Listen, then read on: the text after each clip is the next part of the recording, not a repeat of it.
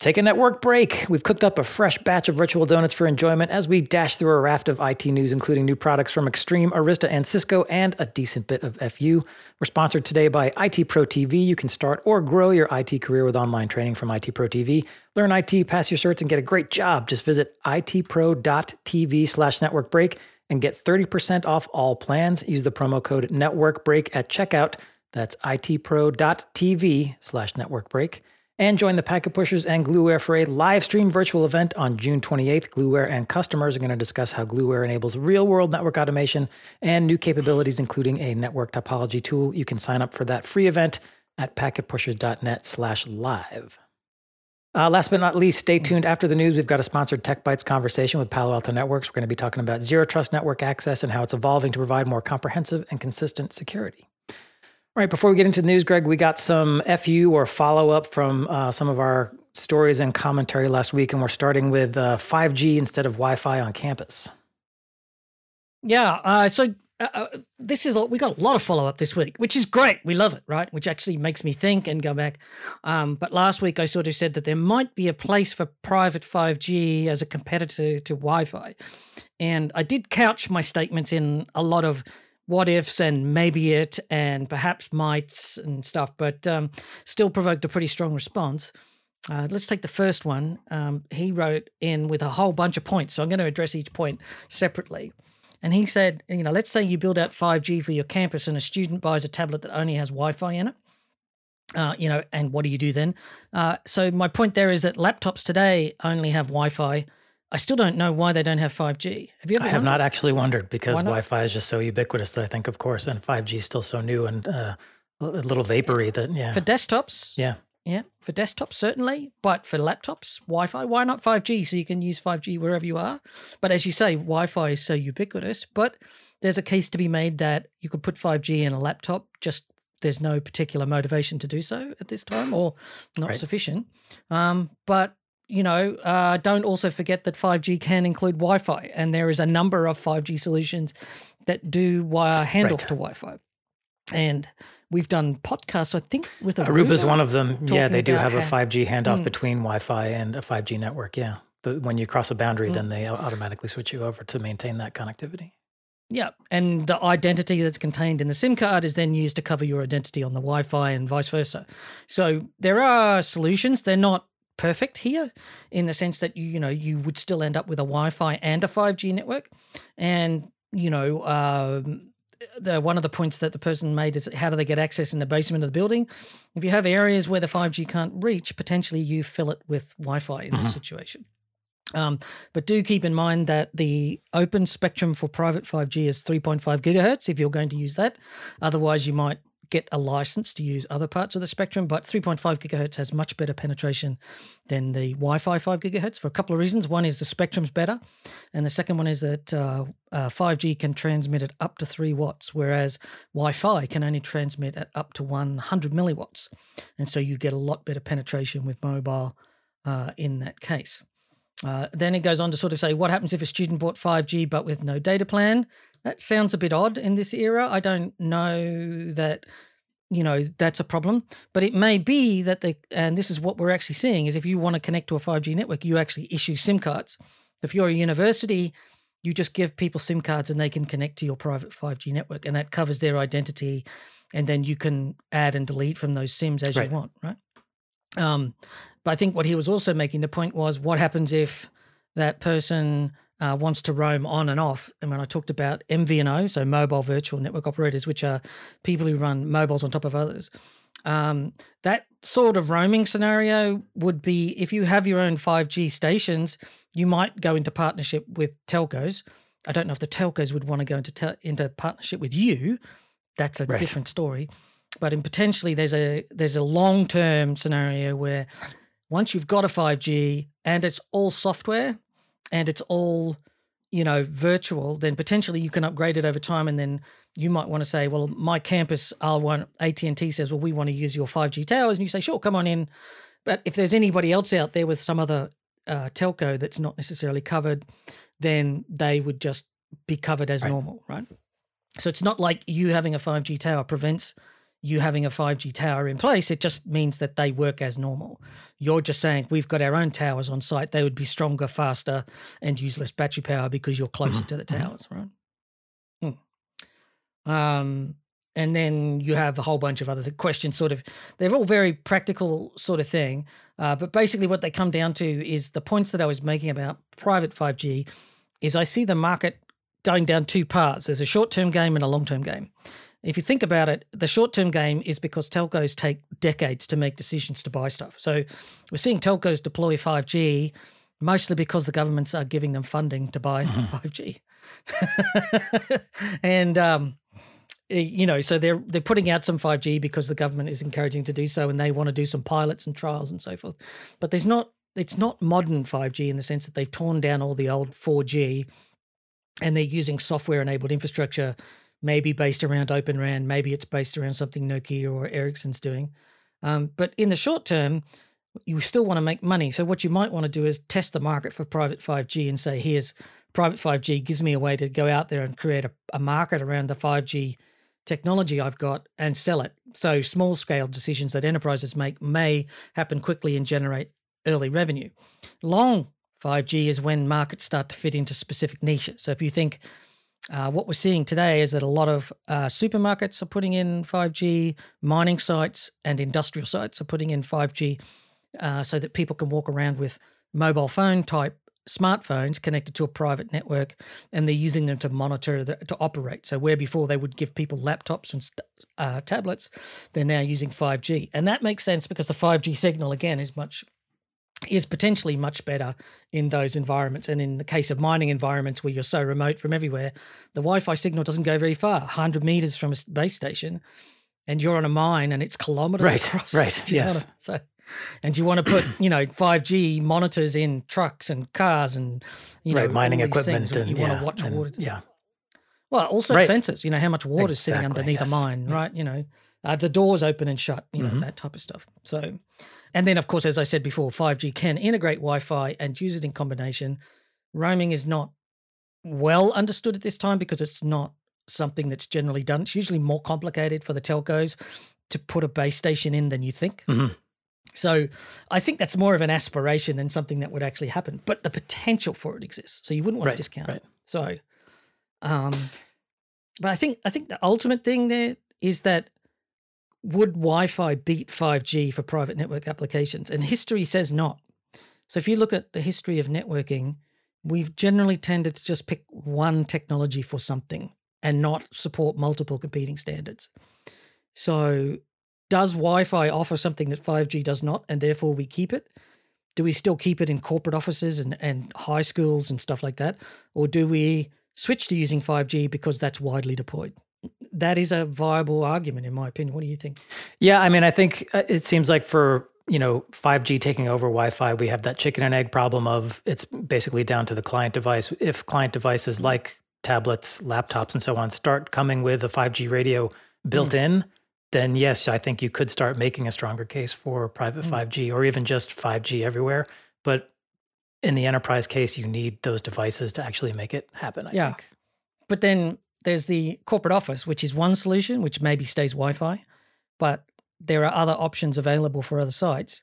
If we're going to have two different network types, does it make sense? Or do we end up converging on 5G over, say, a 10 to 20 year time frame, right? Or even longer? That's more where I'm pushing for. Yeah. Right. And, at Packet Pushers, we do try to take a sort of future forward-looking eye to the market, and maybe this is a good conversation for you and Jonah and heavy strategy at some point. It's not, it's not like rush out today and start your 5G training. That's not. No. There are specific use cases, manufacturing, heavy industry, that kind of thing, particularly around, sensors and IoT devices where you can make a case for it. But your enterprise, your hospital, your university campus, Wi-Fi, I think still has the stronger position. So let's move on to FU number 2, talking about resellers. You and I constantly go back and forth on the fate of resellers, the value of resellers. This person's saying that out of university and at a startup, getting new systems and gear from the cloud isn't that hard, and they often prefer to do it that way as opposed to going to a reseller because they can just click a few buttons and get what they need, as opposed to having to work with a person and all of the the friction that can come that way. Yeah, and that's a practitioner-centric view. You just want to get on. You don't want to have to wait. And largely this is because companies don't buy assets until after they need them, instead of predicting what they need and then making preparation to buy technology assets ahead of the demand. And part of what cloud offers is the ability to outsource that pre-purchasing function to somebody else. And they get some advantages in the sense that they can scale up and share resources efficiently, and they can put more VMs, on a single machine. And so there's that, right? There's that part of it. You're effectively outsourcing the purchasing, timely purchasing, if you want to take that angle. But at the same time, cloud and SaaS also represents low upfront costs. However, companies may go broke quicker when the cash flow fails.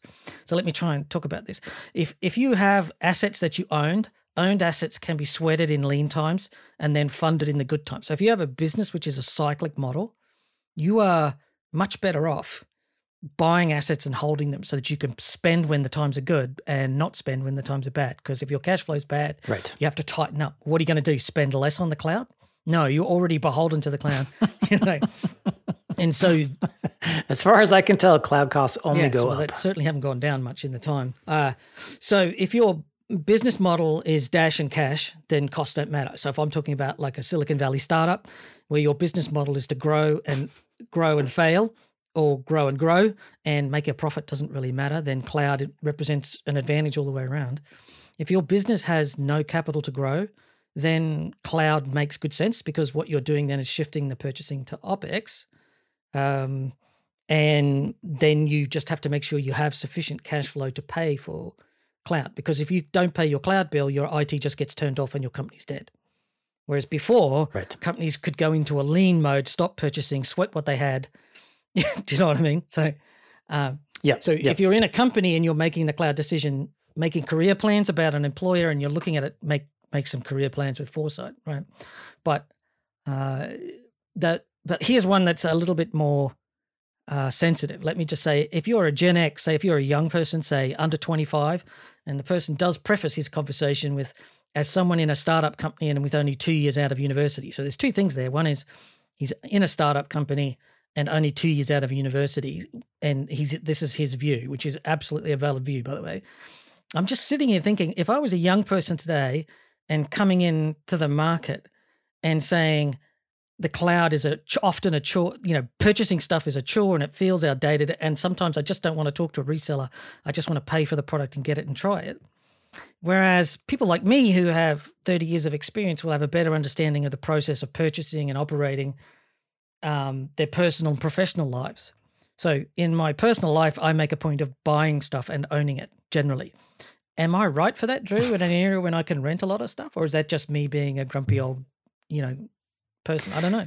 I'm tempted to say get off my lawn, but I agree that, and I don't think this is a Gen X issue. I'm Gen X and I'm 50, so I think it's more the millennial Gen Y. But the younger people are very used to very frictionless interactions, getting stuff, and any amount of friction sort of immediately frustrates them. So there could be a kind of, I grew up just pressing a button and getting what I wanted, so running into hurdles does feel, harder and ickier to them. Yeah, it's just interesting point that I think the underlying issue here is that if there's a generation gap and younger people sort of have learned to just, use rental services, Uber and, home delivery, and you can click.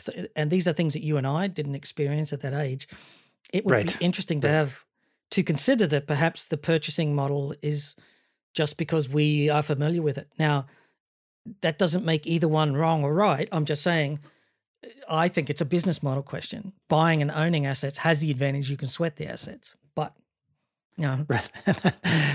And the millennial and Gen Ys are going to be horrified when they finally graduate up the organization and go into the data center and see the mainframe sitting there still chugging out core business applications. Like, what? We have one of those? Right. Good God. Yeah. And I mean, there is if you don't have capital to buy IT, you can always finance it, which is what people did and do. They still do, if they want to break it down into 4 years of payments, finance organizations actually do that. So the finance division in your company often will internally finance or externally finance substantial computer purchases. You just may or may not be aware of it. So it is an interesting, it's just speculation there. I really appreciated the point here and saying it's just easier to go and get it in the cloud, and I don't have to deal with purchasing and budgets and stuff. I can just get it and going and so forth.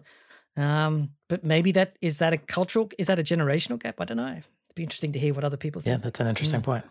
Yeah. If you've got an insight on that, let us know at packetpushers.net/FU. Our last FU for this episode, we were talking about VMware, their new threat analytics product that's essentially hoovering up all of the telemetry and data they get from other VMware products.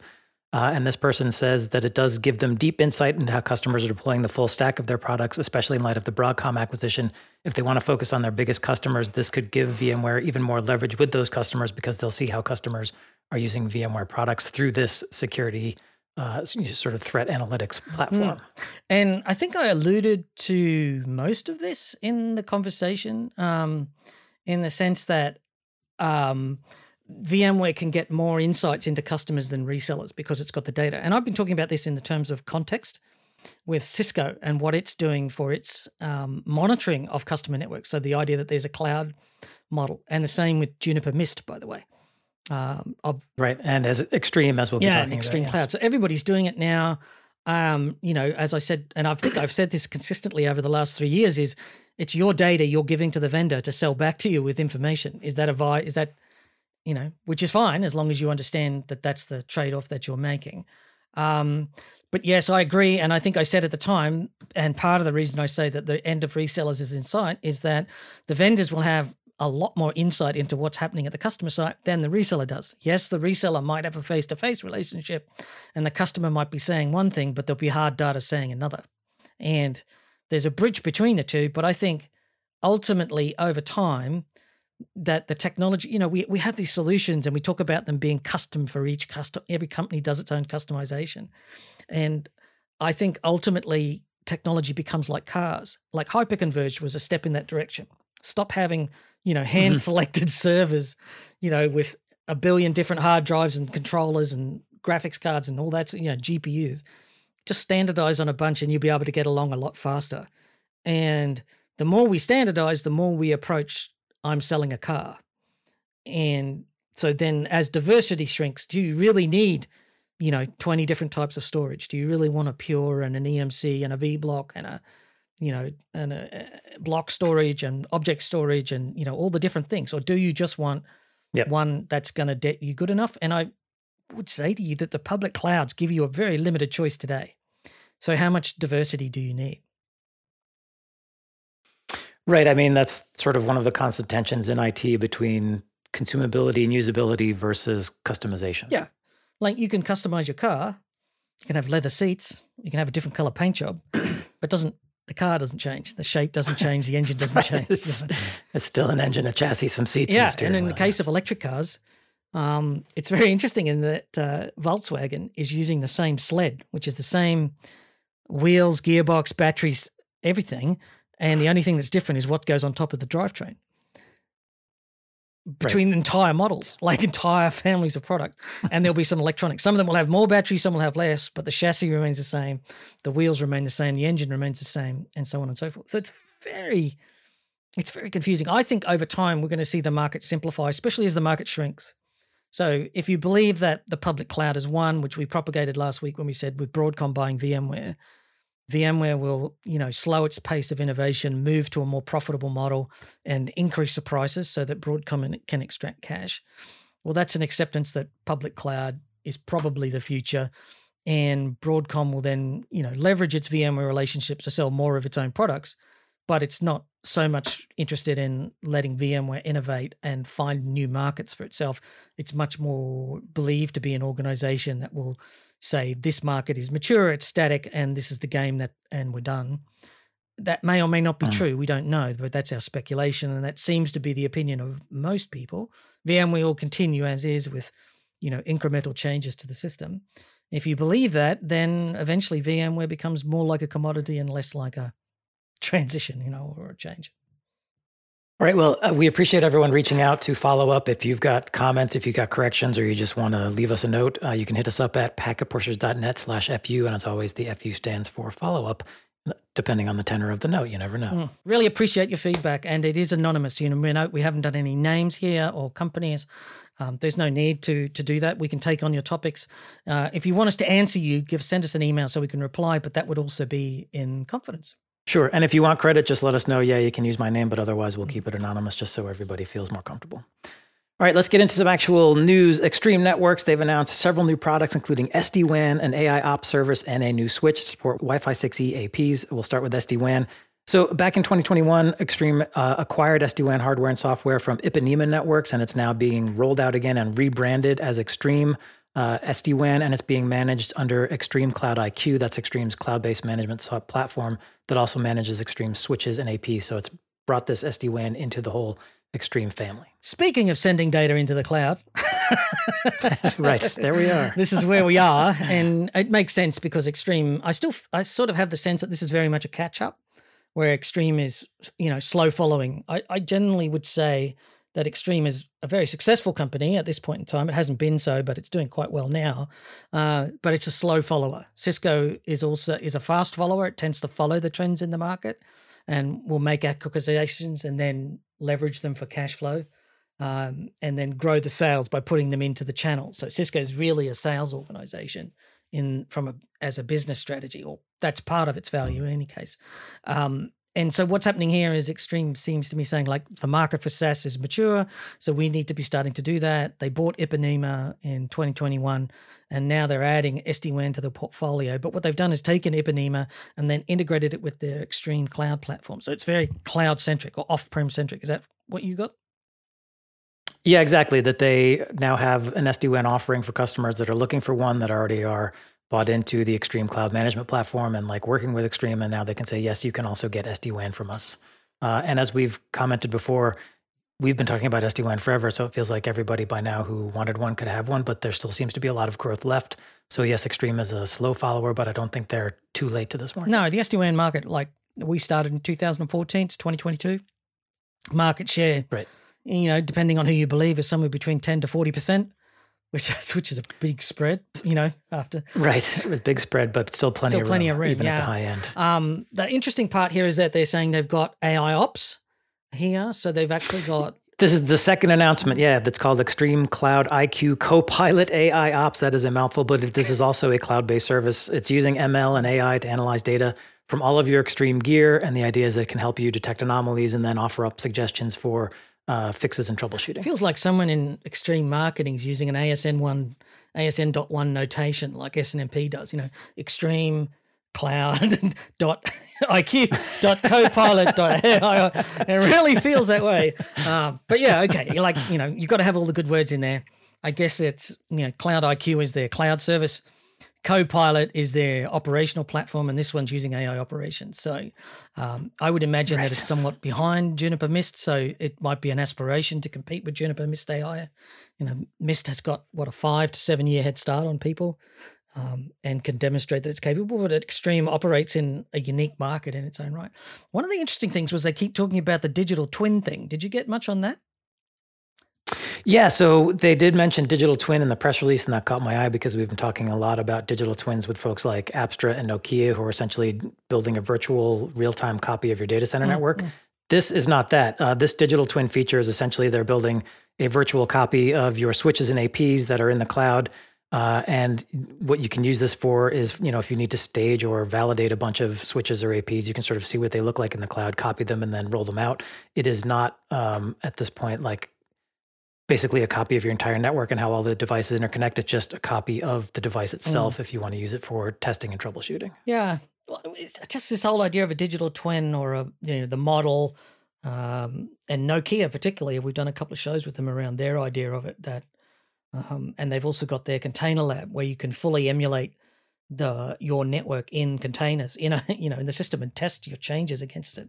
So it's just super interesting to see that people have advanced the model to this idea that it's twinning the network instead of just calling it modeling. I think it's a bit of marketing speak, or maybe it's a reaction to people in the market not getting on top of what a model is. My thinking is that they are not calling this a model because it's not a model of the network. It's just a virtual copy of the OS, the state, and the configuration of your switches and APs.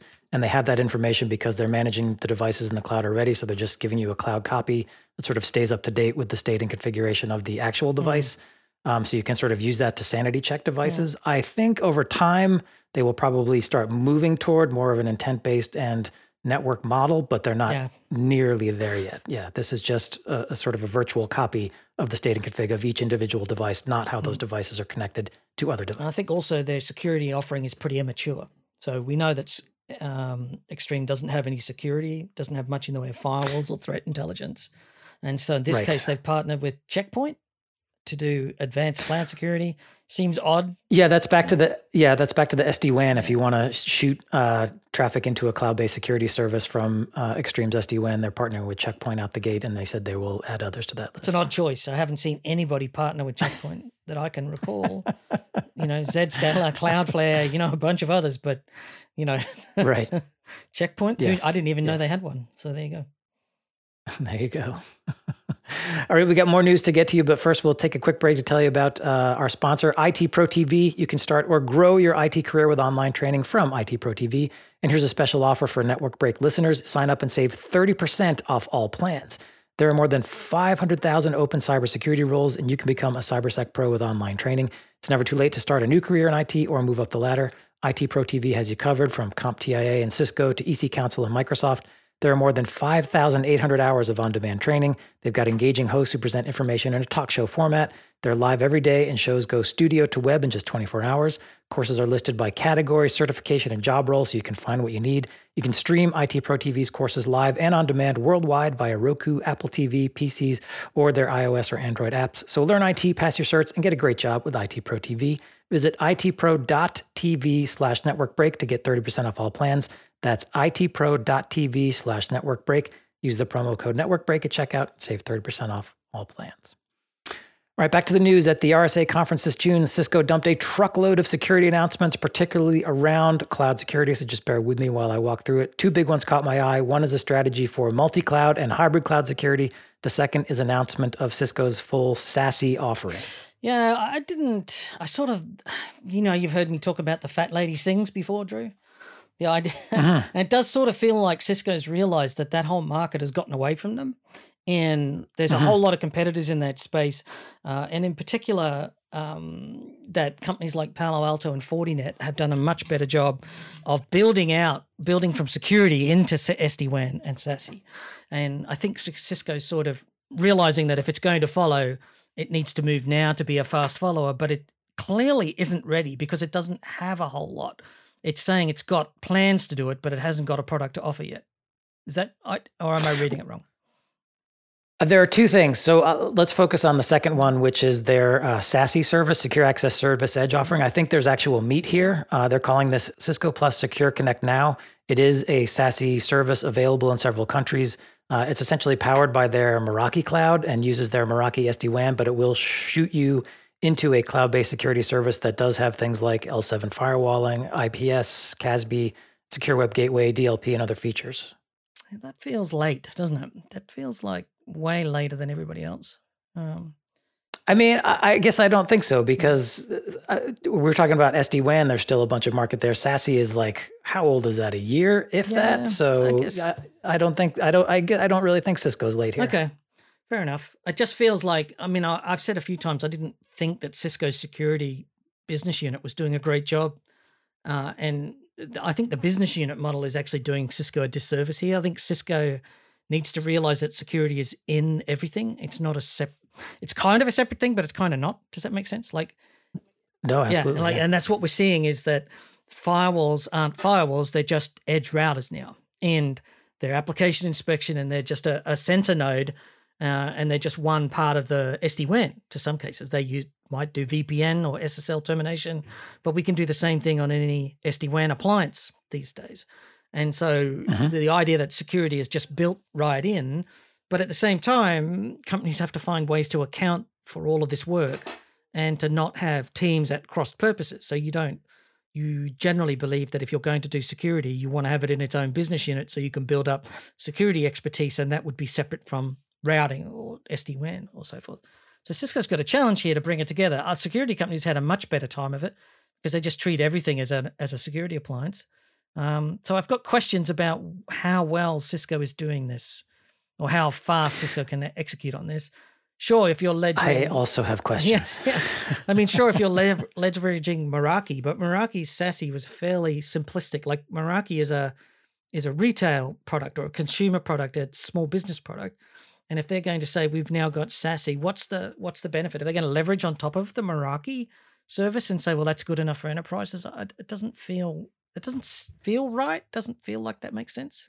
Yeah, I thought it was interesting that Cisco was coupling Meraki SD-WAN with this offering and not Viptela, because my take was that, yes, the Meraki SD-WAN is pretty vanilla, pretty basic compared to a more robust feature set from Viptela. But what I think they're aiming for is ease of use. We need to make this as easy to consume as possible. And that's where I think Meraki shines. But equally, Cisco has a whole range of SASE compatible products. So it's got the Umbrella, which is the content scanning and the mail scanning. It's got the DNS, right? For threat intelligence, and it's got a threat intelligence unit. It's got a firewall business unit. But I wonder if Cisco can disrupt itself and compress all of those into a single product. Yeah, that's where my questions come up. How well is Cisco integrating this cloud-based capability so that as your packets move through the service, it's not like go to this box, then go to this cloud and get decrypted again, and then go to that service, and then traffic's bouncing all over the place, as opposed to a very clean, integrated architecture. Yeah. That's where I think my hesitation lies. Or, I have to pay a license to this BU and a license to this BU and a license to this BU, and in each one there's 20 licenses for each business unit, and then customers express some frustration about how difficult it is to do. It fits Cisco's model, but does it fit customers' model? Questions I think Cisco definitely can do this, but I wonder how quickly Cisco can transform itself to deliver a unified product offering rather than something that's a bunch of smaller product offerings sort of unified together from business units that had. Like Cisco has all of this. It should have been there from day one with this. It has, the DNS service, the proxying, and the teams, and it has all of the infrastructure and the cloud skills that it needs. Why is this so late? Is something in the back of my mind if you want to take that perspective. Absolutely. I mean, I'm thinking about when Cisco originally tried to do its own SD-WAN, because they were like, well, yeah, we have all the pieces and we just need to Frankenstein it together. And then, the market kind of looked at it and went, no. And so they went out and bought two other companies. Well, the market certainly looked at it, but then people, didn't really like it. So they went somewhere else. Exactly. Yes. It didn't work out quite as well as they'd hoped. Yeah. I'm encouraged, frankly, that I think Cisco is channeling this through Meraki because of Meraki's reputation for consumability, usability. But again, my hesitation is on how well Cisco has integrated its all the security pieces in its cloud architecture. That still is a warning flag for me. Yeah, I would scratch this and see how rough this is underneath, whether it's an early stage product, in which case maybe wait patiently to see how it works out. Right. And I'm assuming we're recording this on the Friday before Cisco Live 2022, and I presume there'll be more details as Cisco Live rolls out. Quickly want to talk about the second announcement.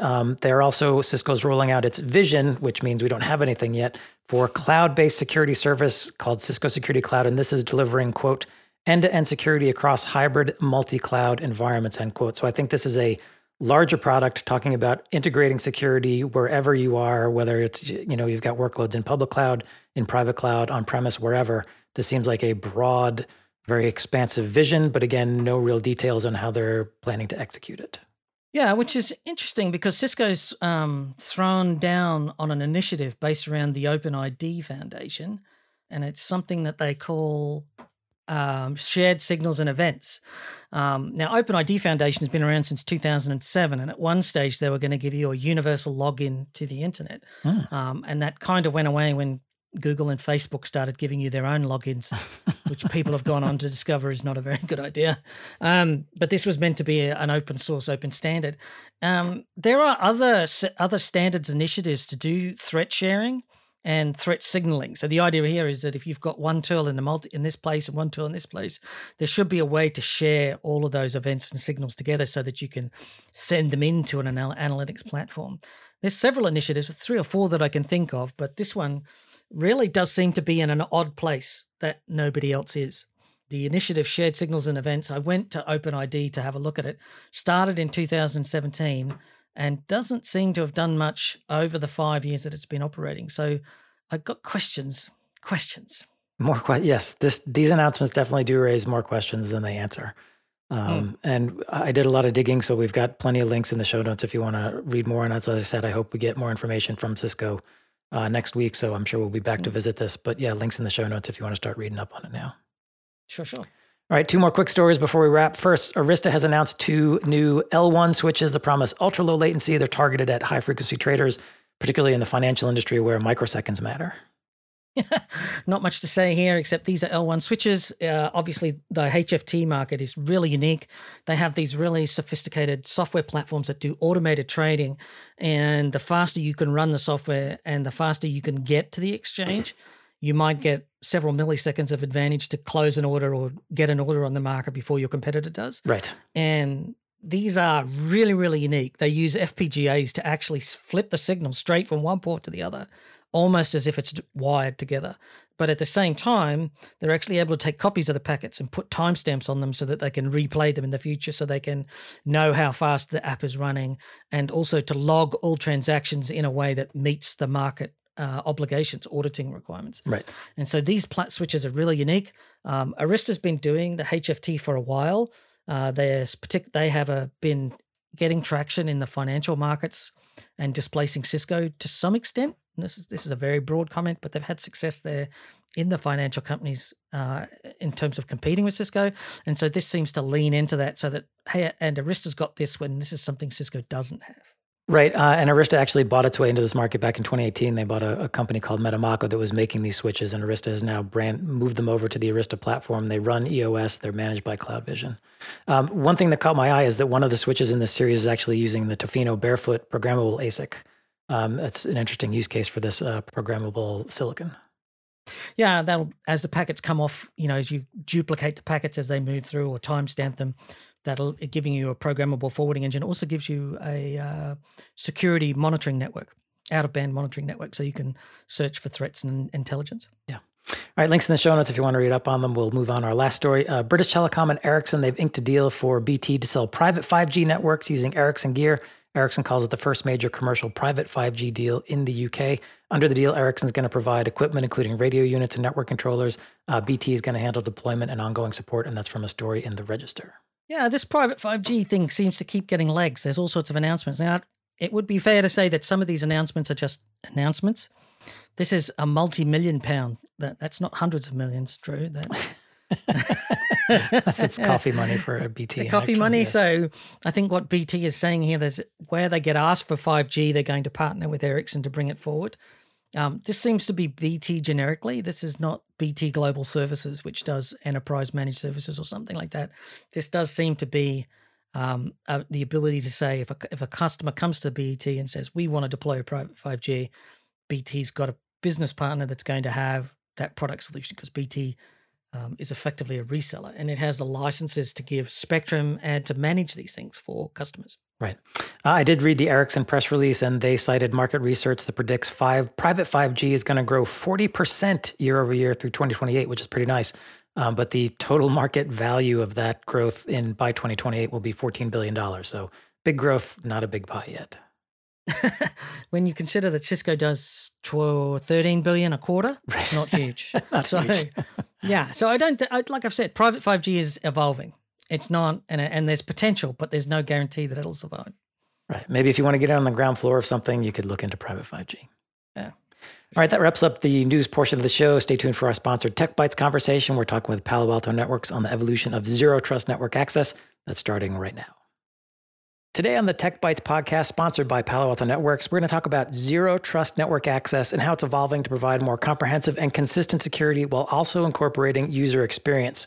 My guest is Anupam Upadhyaya. He is VP of Product Management, Cloud Security, DEM, and AI Ops at Palo Alto Networks. Anupam, welcome back. That's quite a title. You're in charge of a lot of things, but let's focus in on ZTNA. Network access, it's been a problem for about as long a time as we've had networks. So what's driving the conversation around zero trust network access in particular? Thank you first for having me. I think if you look at the past 24 months since the pandemic set in, work has become an activity, right? We are working from home, from offices, from a coffee shop, right? Work is no more a location. So that's one thing. Users everywhere.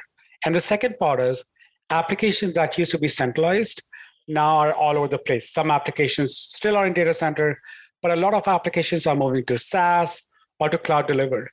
And that's creating this conversation. How do I securely connect my users to my applications, irrespective of where they are? And that's really driving that zero trust conversation, Drew. And zero trust, what we're talking about there is sort of moving away from that old school VPN where it's essentially one tunnel where I become a node on the network and boom, I've got access to everything. The notion around zero trust is more fine grained. And now you're saying that sort of the current crop of ZTNA products that we're seeing are falling short in some way. How do you see the space? Yeah, and Drew, like you said, zero trust is exactly zero trust. By default, thou shalt deny everything.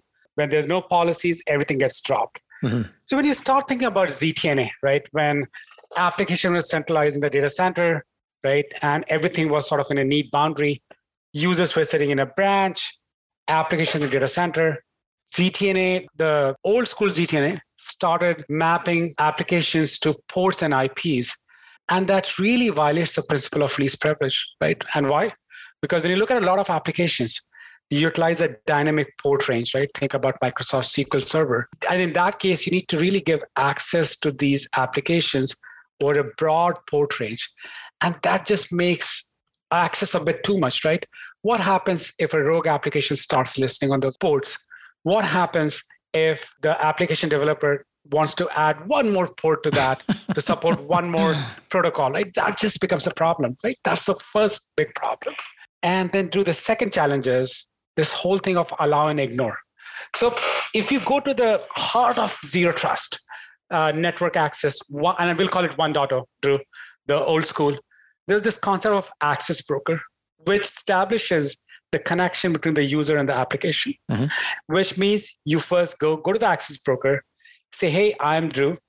Access broker verifies, yep, this is Drew. And Drew has access to these applications. And once that is done, Drew has a path to the application. So now what's happening is all traffic for that session now is implicitly trusted, which means that's a recipe for disaster because your user behavior can change. You can get infected, Drew. Your device can get infected, or applications can go rogue.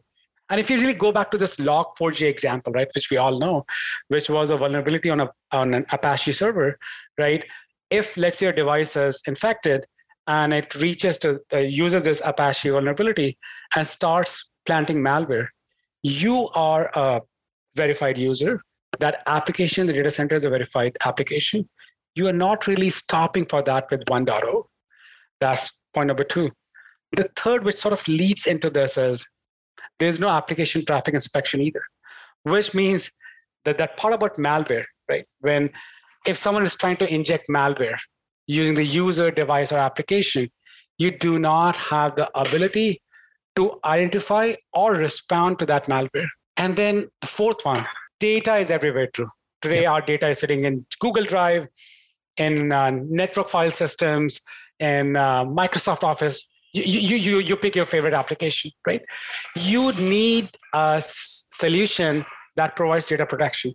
And because in ZTNA, after that access is granted, it's a direct user to app model, you are not really providing data protection, especially for private applications. And this leaves a good portion of the organization traffic vulnerable to data exfiltration. And then last but not the least, you want a consistent security and data security posture for all your applications. ZTNA really 1.0 really focused on solving that for private applications. So to start thinking about cloud-based applications or applications that utilize dynamic ports, like I said, or server-initiated applications like support help desk apps, where servers connect to remote devices. You do not have support for that in ZTNA 1.0. And then when you think about SaaS applications, ZTNA 1.0 does not support that either. So those sort of become the 5 points where the current ZTNA solutions fall short. Okay, and one thing I want to clarify to understand what you're saying is you mentioned one of the issues with, you go through an access broker, you get your permission and off you go. Your issue isn't necessarily with the access broker. It's the fact that once you have that permission, it's sort of carte blanche and there's no rechecks during that session. Is that the issue? That's absolutely true. Carte blanche or allow and ignore, right? Mm-hmm. Once you have established trust, now I'm allowing and ignoring everything. You're spot on.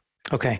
And then another problem you're raising is that you're saying what you're calling ZTNA 1.0 is essentially focusing on a limited set of apps where the next generation wants to focus on cloud, private, server-initiated apps, and whether the user is, at a remote location, in a branch, at a coffee shop, or even on premises at the campus HQ. That's exactly right. Yes. Okay. So then what are you recommending to customers to sort of overcome these shortcomings of a ZTNA product or solution?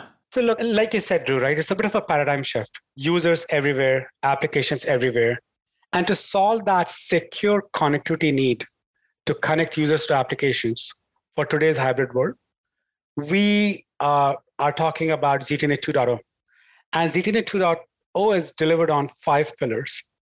We talked about least privilege access, Drew, right? Where a user and application should come together. ZTNA 2.0 identifies application as a layer 7 construct. Mm-hmm. When you think about 1.0, that was port and IP, that's a layer 3, layer 4 construct. So first thing is privilege of least access between user and application by identifying applications at layer 7.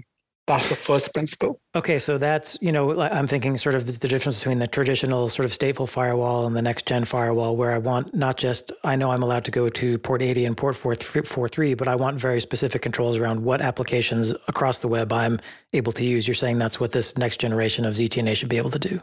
Yeah, like you said, right? You do not want to rely on antiquated mechanisms like ports or IPs. You really want to understand the application footprint. So that's where doing an inline decrypt of the packet and looking at the signature of the application to figure out what the application is, the only foolproof way to figure out what an application is. And on that point, Drew, look, let's say we are chatting on Zoom. Now, Zoom is an application. It also has sub-applications like chat, file sharing, and so on.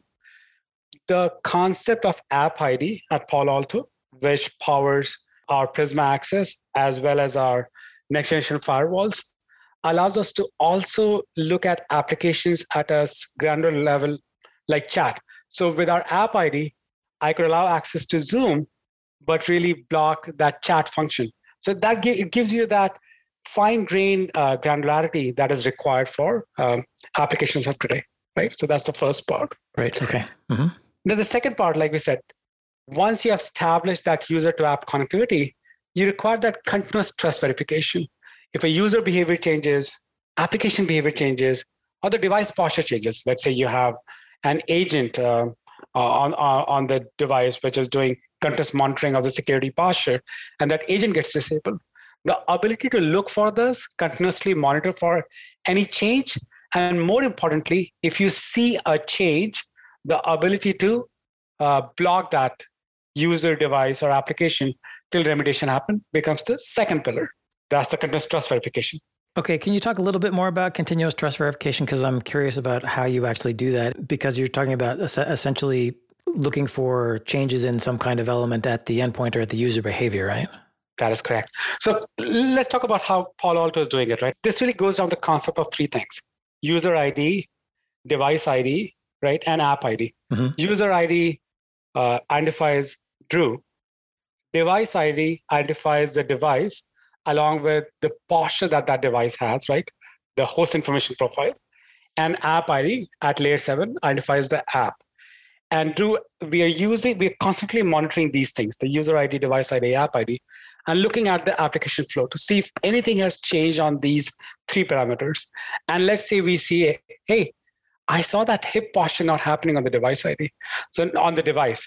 And once that gets signaled to me, now what I can do is I can quarantine that device. So that's what we mean by continuous trust verification.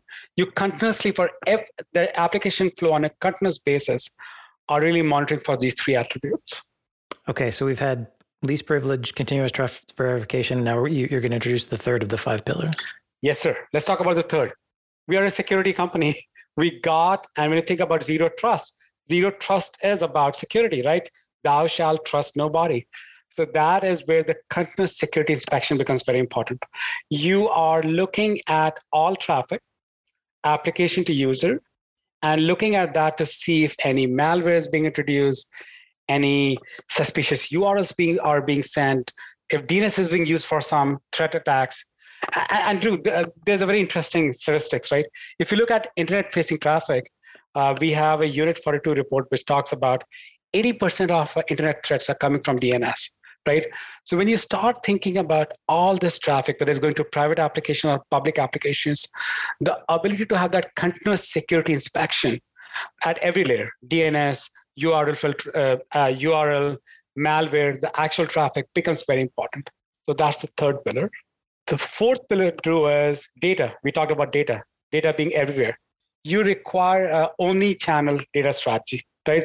The ability for you to protect your data, whether it sits in private applications, public applications, in the cloud, in the data center, and irrespective of where the user is, you need to protect all your data. And then last but not the least, the ability for you to protect and secure all your applications across the entire enterprise. So Drew, these become the 5 key pillars, right? Least privilege, continuous trust verification, continuous security inspection, protect all data, protect and secure all application are the 5 pillars for ZTNA 2.0.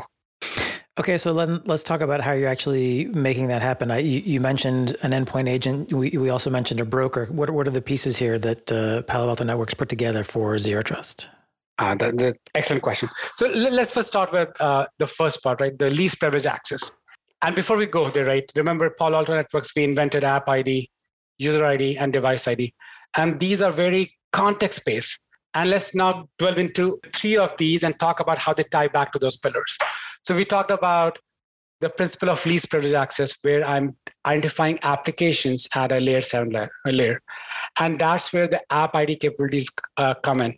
We continuously gather information about the session, the application handshakes, the application behavior, the stateful protocol, the signature. And we're truly identifying the application. That allows us to enforce that least privilege access because we know what the application is.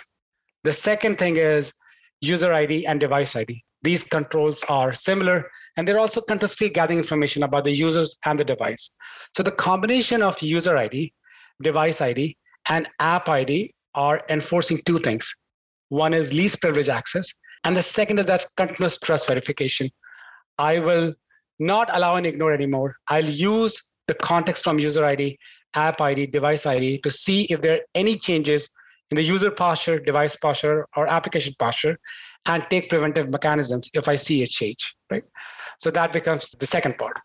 Then we talked about security inspection. And this is where our full set of capabilities come in, right? The key DNA of Palo Alto Networks. When you think of things like Wildfire and Threat Protect, which protect you against malware, and which is also our sandboxing solution. Advanced URL security, which is our URL solution, which is not a database-based solution, but actually leverages inline capabilities and machine learning to automatically classify bad versus good URLs as and when we see them. And the third part becomes advanced threat prevention along with that. Then we talked about DNS security.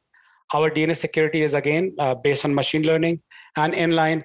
And in fact, our DNS security is the most effective in the industry.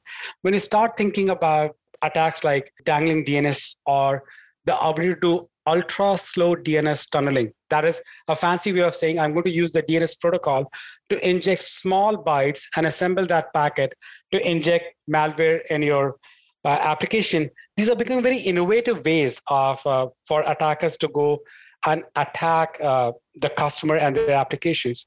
So our capabilities of on DNS security sort of stop that. Then beyond that, when we talked about these core capabilities, Wildfire, URL, threat prevention, and DNS. Then comes when you start thinking about applications, when you start thinking about SaaS applications. A lot of organizations want to have some apps that they will sanction. They say, yeah, these are sanctioned, I'm going to allow them. Some they're going to tolerate. Okay, I'm going to let users use them, but I really want visibility and control about them. And then the third one is, no, I'm not going to allow these. I'm going to deny this. And our SaaS security enables that outcome. And then last but not the least, our advanced DLP capabilities, which applies to all applications for private applications and SaaS applications with the same DLP policies, protects for data exfiltration across all these applications. So this is how we sort of do that continuous security inspection. And then we talked about the ability to secure all applications. Our Prisma Access solution is a cloud-delivered security solution, which protects all your applications. Doesn't matter. You're doing inline inspection for all your traffic. Doesn't matter what the end destination is, whether it's a cloud application, whether it's an infrastructure service, or whether it's data center. You're protecting all your applications. All right. Well, that does bring us to our time limit. If folks are interested in finding out more, where would you send them?